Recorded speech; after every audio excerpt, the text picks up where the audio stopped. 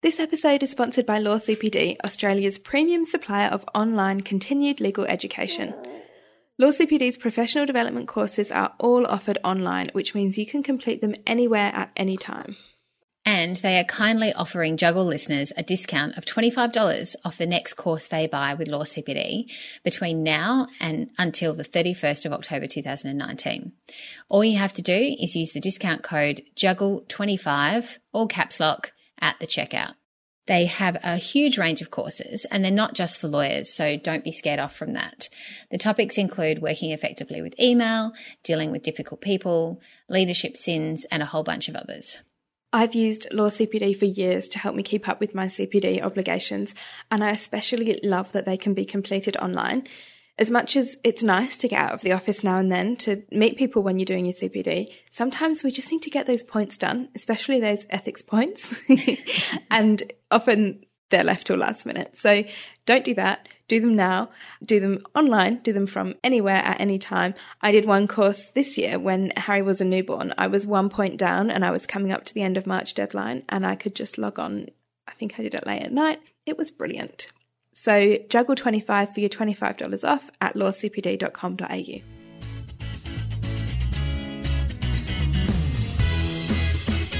If you want a satisfying career and a fulfilling family life, this is the podcast for you. Join me, Joel Lilovich, and me, Lucy Dickens, as we share strategies and advice to help you keep your balls in the air. Welcome to the Juggle Podcast. Hi everyone, it's Joel Lilovich here. And Lucy Dickens. You're listening to the Juggle Podcast. Today we are doing the second part of our series about why we hate flexible work. And if you listened back to episode 85 when we had our first part, then you'll know that this is said a bit tongue-in-cheek, because really what we mean is that there are some negative perceptions around flexible work which can lead us to hate it for different reasons. And what we like to do is to challenge those perceptions and give you some solutions about how you can deal with it. Absolutely right. We don't hate flexible work. We love flexible work. Except when we're working all the time, but we'll get to that. Yeah, we will get to that. Yes, absolutely. So 2 episodes ago, we spoke about why employers hate flexible work and how we can help them to shift their perspective. We spoke about the 3 main concerns that employers have with flexible work and some strategies that you can use to help them to change that perspective. Today, we're looking at it from an individual perspective. So we're looking at the issues that women have when we're working flexibly and the reasons that things get difficult. Yeah, a lot of us say that we want flexible work, but then we kind of get it and we find that it actually has its own challenges. You know, it's not all roses. It's unfortunately sometimes really hard. So we've got 2 parts to today's episode. We're first going to talk to you about all the reasons why it can be challenging and difficult and the reasons why we might hate it. But don't despair, because then we're going to tell you about how we can fix it and what we can do to make things a bit better. Always good to end on a high note. So the first reason that we hate flexible work is because of the perspective that other people have of us when we work flexibly. So you might have remembered from episode 85 that this whole series was prompted because of a conversation in our Facebook group. A woman in the group posted about overhearing some other women talking negatively about part-time workers and how, as a result of those part-time workers, they had to pick up the slack and it meant more work from them. So that's the first thing. You know, you've got this perspective of part-time workers or flexible workers as people who aren't pulling their weight, which can lead to others thinking negatively about them, which then impacts, you know, the culture in the workplace. Yeah. It's the perception that we're less committed, that because there are other things in our lives that are important as well as the job, that we care less or we're less committed, we're less, sometimes even a perception that we're less professional. Oh, absolutely. It's that whole idea of, you don't really want the promotion, or you don't really care about this client, whatever it might be, or you're happy with good enough is good enough, when it's not anything like that at all. It is the fact that we just have other priorities as well. So we don't want to be working a traditional 40-hour week. We'd rather be working in a different way. And people don't like that because they think often it means they can't contact you, or it means that you're not available when they want you to be available. to other kinds of concerns and other kinds of things people do to make themselves, that can go one of two ways, can't it? Either we make ourselves available and therefore we feel like we're working all the time. Yes.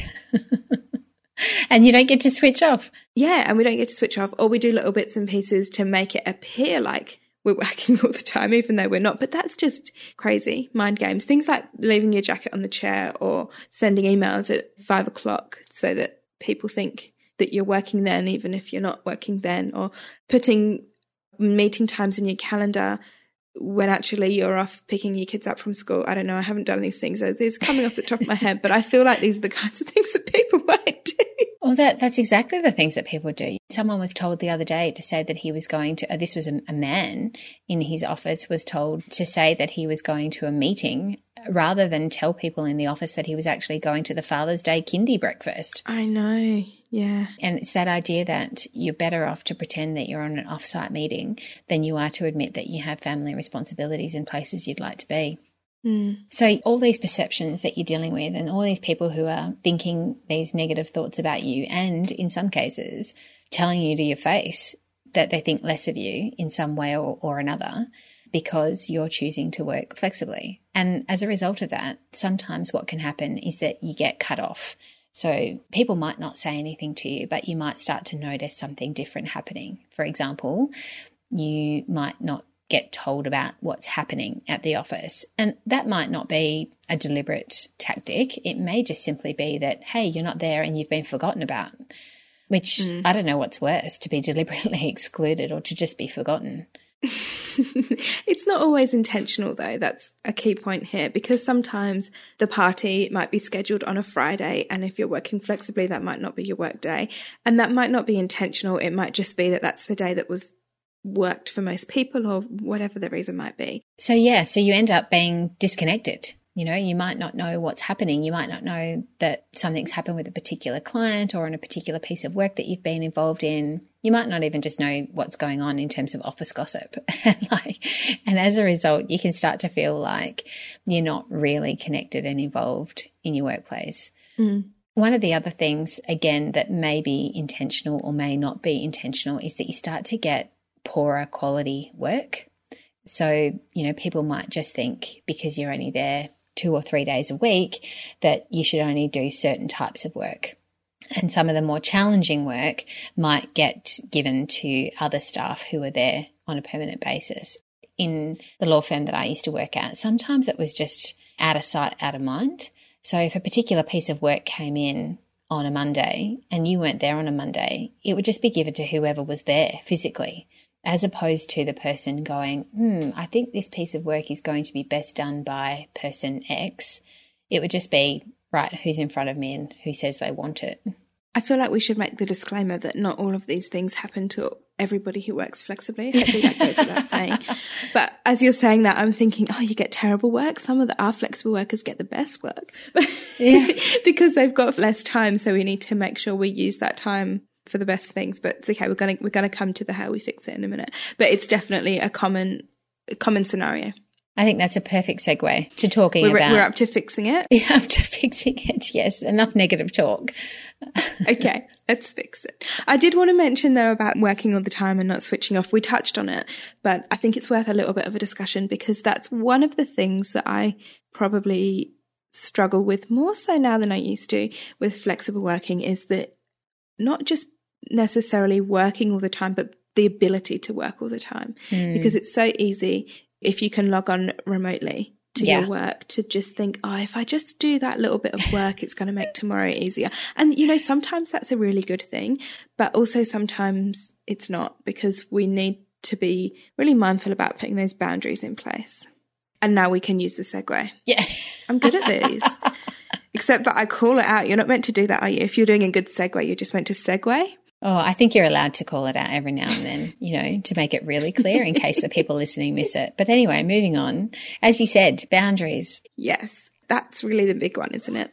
Oh, it's huge. And I don't even know. Well, I'm definitely not the great person to be talking about boundaries because I'm not very good at doing it. I have high hopes and high intentions and keep talking about having weekends that are work-free or even evenings that are work-free. but I'm not there yet. Having said all of that, I think there is a slight difference when you run your own business in that the buck stops with me. So I am the person responsible for everything at the end of the day. I also think that, I think you've said it to me before, I need to be a little bit gentler on myself, because there is the fact that I have the ability, like I did today, to just take 3 hours off in the middle of the day and take my son to an appointment that he needed to go to. So that's what I did. Mm-hmm. That means that I had to work later into the afternoon when my kids were home from school, where I usually would choose to spend a little bit more time with them again, and even into the dinner time. And I left my husband to, to do all of that work so that I could play a bit of catch up. But those are boundaries. All those things you've just described are boundaries. It's being able to say, actually, I'm going to stop work now and go and focus on this other thing that's more important to me at the moment, and then I'm going to come back at some other time. It's not letting work fill all of the gaps. Yeah, I think the next step that I need to make is the mental switch off, the mental boundary. Yeah. So at the moment I might have you can call it a physical boundary, in that I leave my desk and I'm not looking at my work or actually doing my work, but it's still on my mind. And I think that is something that needs to be corrected, because leaving something on your mind means you're not actually switching off, you're not actually able to relax. And there's that constant, if you allow it, feeling that you need to be doing something else. So that is definitely something that I think when putting in place boundaries, if you're going to say to yourself, I don't work between these hours, on a weekend or in the evening or whatever time that it is, you actually need to not only not do the work, but you need to not think about the work. I know, and it's hard, isn't it? It is easier said than done. This episode is brought to you by us. As well as coming to you in the podcast each week, we love making live appearances. If your organisation would benefit from hearing our tips for managing the juggle or how to implement flexible work, then get in touch with us at hello@thejuggle.com.au. Find out more at thejuggle.com.au/speak. In terms of boundaries, the thing that comes with setting the boundary is communicating it. So not only do you need clear boundaries in your own mind, you need to make sure that the other important people know what those boundaries are. So whether that's your colleagues, your employer, your clients, your boss, you need to communicate those things so that they then know when is okay to communicate with you and when not, and also when they can expect that you will be available, when they can expect that work will be done. Yeah, and we talked about that a little bit back in episode 85 when we were talking about why employers hate flexible work, because I think it is incredibly important that employers understand, what your reasons for wanting flexible work are, and that you understand their reasons for what they require of you and how they need you to be available or not at different times. So having those continual conversations and regular check-ins is super important. At the same time, so is talking about your working arrangements with your employer, but also with your colleagues in terms of being open. So the point here is to try and shift some of that perspective that other people have of us that we just spoke about. Things like that we're not committed, that they have to pick up the slack, all those kinds of things. The more we can talk about flexible work and be honest about it and not leave the jacket on the chair and not say we're going to the doctors when we're going to the school, all those kinds of things, the more we can be open and honest, the more we're doing to help shift that perspective. Yeah, and referring to the fact that, hey, I am taking 2 hours off this morning to go to a school assembly, and I'm going to be working through my lunch break, or I'm going to do 2 hours tomorrow when I wouldn't normally work, or I've actually already done all of these tasks because I did them last night. Whatever it is, to make sure that people understand that you're still getting your stuff done. Yeah, and sometimes you do have to talk that up a bit. Not talk it up in terms of make it to be more than it is, but talk about it in the sense of saying that it's done. So for example, I leave my work at 4:00 on the days that I'm in the office, and nobody else leaves at 4:00. Most people stay till about 5, which is close of business. But I always make a point. If someone's giving me something close to 4:00, I'll say, look, I'm leaving soon, but what I'll do is I'll do this for you tonight and I'll have it ready for when you come back tomorrow morning. Yeah. So they know that you can't see me, but I'm still getting the stuff done. Yeah, absolutely. And again, mentally, you have to have the mindset around that you're not constantly making excuses for yourself. It's not about that. It's not about having to make yourself look better. It's just saying how it is. Yeah, definitely saying how it is. So another thing that you need to do, and we again need to thank the wonderful women in our Facebook community, is have a don't list. I love this concept. What's on your don't list? I don't iron. It's the first thing that comes to my mind. Yeah, don't do that. Don't buy clothes that need to be ironed. I might buy them, but they tend to just hang so that the wrinkles fall out. Stick them in a tumble dryer. Steam them in the shower. Yeah.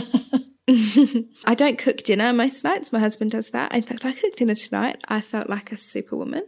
I made dinner. It's like domestic goddess. I hoovered. And I don't normally do that either because we have a cleaner. Well, yeah, so exactly. There's some of the don'ts for me.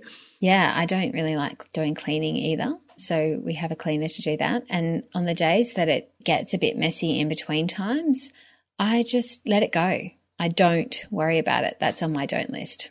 Don't worry about it when it gets a bit messy. Don't worry. Mm-hmm. I'd like to learn that one. Yeah. I worry. I have anxiety attacks and I call you saying, why is there so much stuff in my house? Yeah, I have those too. And then I work through it. I throw a few things in the good Sammy pile and I move on. Some of the other things that I remember reading on some examples of don't lists that we had in the community were things like don't do school excursions and don't do the reading in the classroom and don't do kindy help, which just involves cutting up fruit. Like there's a whole bunch of school related tasks that a lot of mums were saying that they just don't do. Some people were like, I don't make book week costumes, I just buy them every time. Or I don't make fancy birthday cakes, or we don't have birthday parties. Like whatever it is, just make a list of the things that you just don't like doing, don't want to do. They just chew up your time. They make you stressed, and put them on your don't list and acknowledge it and be okay with it. And how do we bring this back to flexible working? Are there things that we don't do that relate to work as well? I think the idea behind this is that with flexible work, you feel a sense that you're trying to do everything. Everything. Yeah. You're still working and still wanting to maintain that career and make it more than just a job. But then you've still got all of these home responsibilities. So just because you can doesn't mean that you should or that you have to. Yeah, absolutely. So just, know what it is. And you can even apply the don't list to work as well, because you can say, I don't do the social functions at work. I don't worry about the fact that it's Friday night drinks and I don't work Fridays and I therefore never get to go. I don't attend certain subcommittee meetings that happen to be offered around the workplace. There's lots of examples of things that you could be doing at work that you don't have to do. And I think that some employers might get a bit frustrated about your supposed lack of commitment, not attending work functions and things like that. But you just, again, got to be upfront about it and just say, at this point in my life, I don't have the energy left. It's not a priority. It's not a priority. One of the quotes that I remind myself quite often is this one, that career is a marathon, not a sprint. And that's exactly what you're saying. We don't have to do everything now. Yes. We have time. You've got to acknowledge that. Comes back again to that 4 burners theory that I love. You've got your work, you've got your friends, you've got your family, and you've got yourself. And if you're putting lots of gas into one, like your family, then there's less gas for the other things in your life. So you've got to acknowledge that if you are not working full-time during the week, then you're not necessarily won't, but potentially not get as far as quick as you might otherwise. And that's okay, because your priority right now is something different, and it doesn't mean that you can't get where you want to get a bit later on. Very well said. Thank you. So there's a lot of negativity around flexible work. There's people who have negative views. You can feel negatively about it yourself at different times as you're doing it, thinking, hell, it's a lot easier to just go and get a full-time job and not have to do everything else. But at the end of the day, there are so many rewards from being able to work flexibly. So it's worth thinking about how you can fix it and how you can make it work for you. If you need some help with that, and if you're wanting to make an application to your employer to work flexibly and you need to get your case together, then we have a guide for you that you can download for free on our website. Go to thejuggle.com.au/flex guide and we'll help you to set out your application. We've had a lot of feedback on that guide, actually. It's one of the most downloaded ones, and a lot of people have used it to successfully negotiated flexible work. And even given it to their husbands to help their husbands negotiate flexible work. Yeah. That was my favourite story. Yeah, it was a good story, right? If you haven't seen it yet, go and download it, and hopefully you will also find it useful. And if you want to share particular stories that you've got around flexible working, how it's worked for you and things that you've done to help make it a priority in your life, then come and join our Facebook community, the Juggle Community. And you can find the links to that, to the guide and a whole bunch of other things on our website, www.thejuggle.com.au. Thanks for listening, everyone. See you next time. Happy juggling.